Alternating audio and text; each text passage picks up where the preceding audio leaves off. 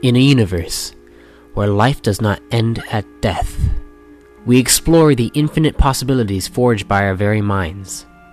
Welcome to Arthadian Anthologies.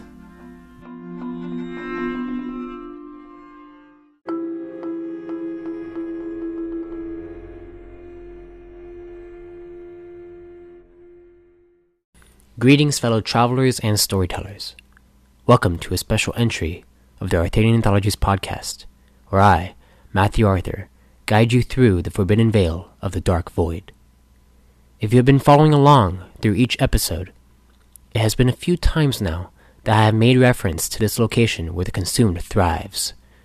Just in time for Halloween 2020, I hope you are prepared, as the knowledge found here has been deemed destructive and can lead toward a path of corruption. Around 800 cycles after the convergence of the core, there were rumors of a place found in Votonic that spread throughout the realms during an array of a single cycle. This array was given the title Submergence, as all the stars seemed to dim and there would be more missing persons than usual. Grand Sage Illumin, the one that devised the calendar, reported in his codex the reasoning as to why this array takes place every cycle. In it, he describes granting darkness a little room to breathe, or it will suffocate and fight to survive.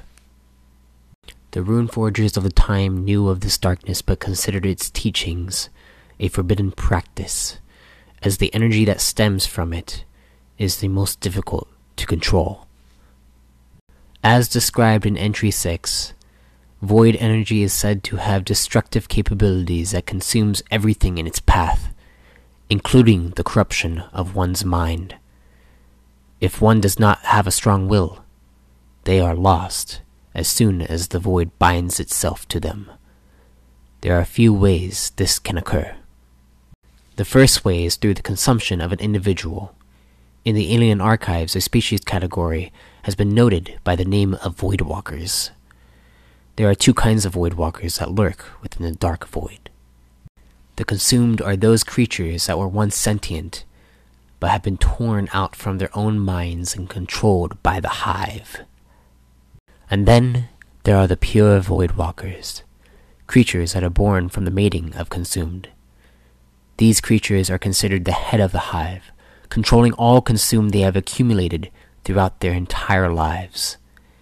The second and most common way is through an individual's own hubris, though this is a less pure form of consumption and is considered corruption using void energy.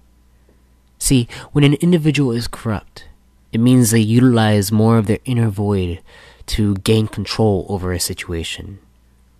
The further their corruption, the easier it is for them to turn into a Voidwalker themselves. In Cycle 874 of the Submergence Array, there was a darkening effect that nearly wiped out many advanced civilizations and outright destroyed millions of primitive cultures.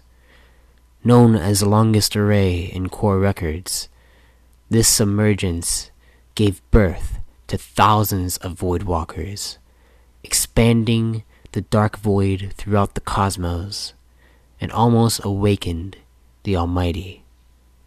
This array is referred to by sages as the Void Expanse, and after it, no one dared to journey into the heart of this expanse. What caused this massive shift is rumored to be the return of the Almighty, a powerful entity that once controlled all Voidwalkers found throughout its existence. Compared to the Regal entities, this entity had enough power to destroy an entire realm, and was rumored to have shifted itself into a mortal being in order to enact its plans. Much like that of the Antichrist, an individual would be chosen to be given the title, the Almighty. During submergence of Cycle 874, however, the Senate and Runeforgers at the Runic Core noticed during the previous arrays, many in the cosmic membrane were wary of a dark omen. Whenever a cosmic dragon from the Draco Nebula was seen alive, it meant great fortune for the cosmos.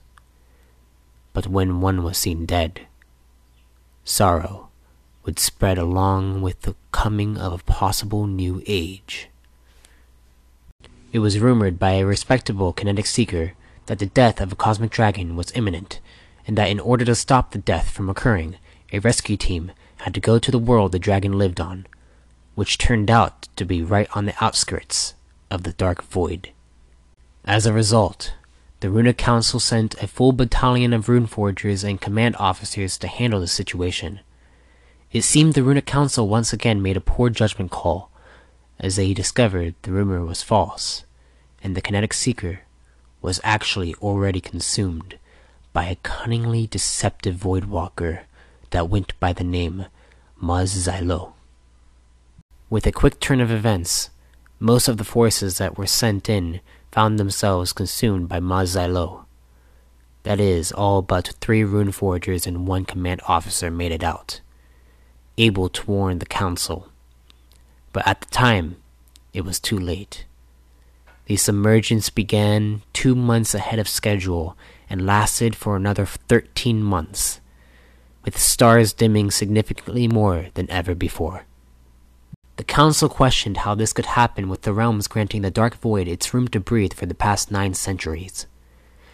This made them cautious of those that survived and returned, resulting in deep interrogations. When I say deep, I mean invasive, as they utilized their Nugonian forgers to probe their minds and find out if they were at all consumed. And they did. What they found was that the only one who was not consumed was the command officer. The forgers themselves did not feel the effects, but there was a seed planted, waiting for the right time to eat its way at their psyches. From these seeds, those probing the affected forgers were able to surgically remove them and examine them, researching all they could. The information they were able to glean from these was about Maz Xylo and the other Voidwalkers planning to evoke the return of the Almighty. Over the course of the next 8 months, Voidwalkers began consuming entire societies across many worlds. As each hive grew, it seemed there was a competition forming between the many walkers that sought to bring about the Almighty, almost like the Expanse was just a tournament to see who would be the one worthy enough to claim the title. The terrifying realization that Voidwalkers were only expanding out because of their thirst for power made the Runic Council focus their efforts at providing aid toward as many worlds as they could, while also being cautious of each walker's ability to consume them. Therefore, a new branch of Core Command was announced that gathered as many sins as possible and equipped them with enhancements that vaporize the seeds of the void in seconds. It wasn't until 4 months after submergence of Cycle 874 that Core Command unveiled their new forces to put an end to this threat. An extermination raged on for another 3 months as the Sin forces were sent to every world where a Voidwalker hive was at. However, Maz Xylo, the Voidwalker that started all of this, was never found. Some believe it to have been taken out by another Voidwalker. But one thing is for sure. The Runic Core, in all its faults, figured out a deterrent for Voidwalkers, and have maintained the Sin Command ever since. All just in case of a resurgence from the Dark Void.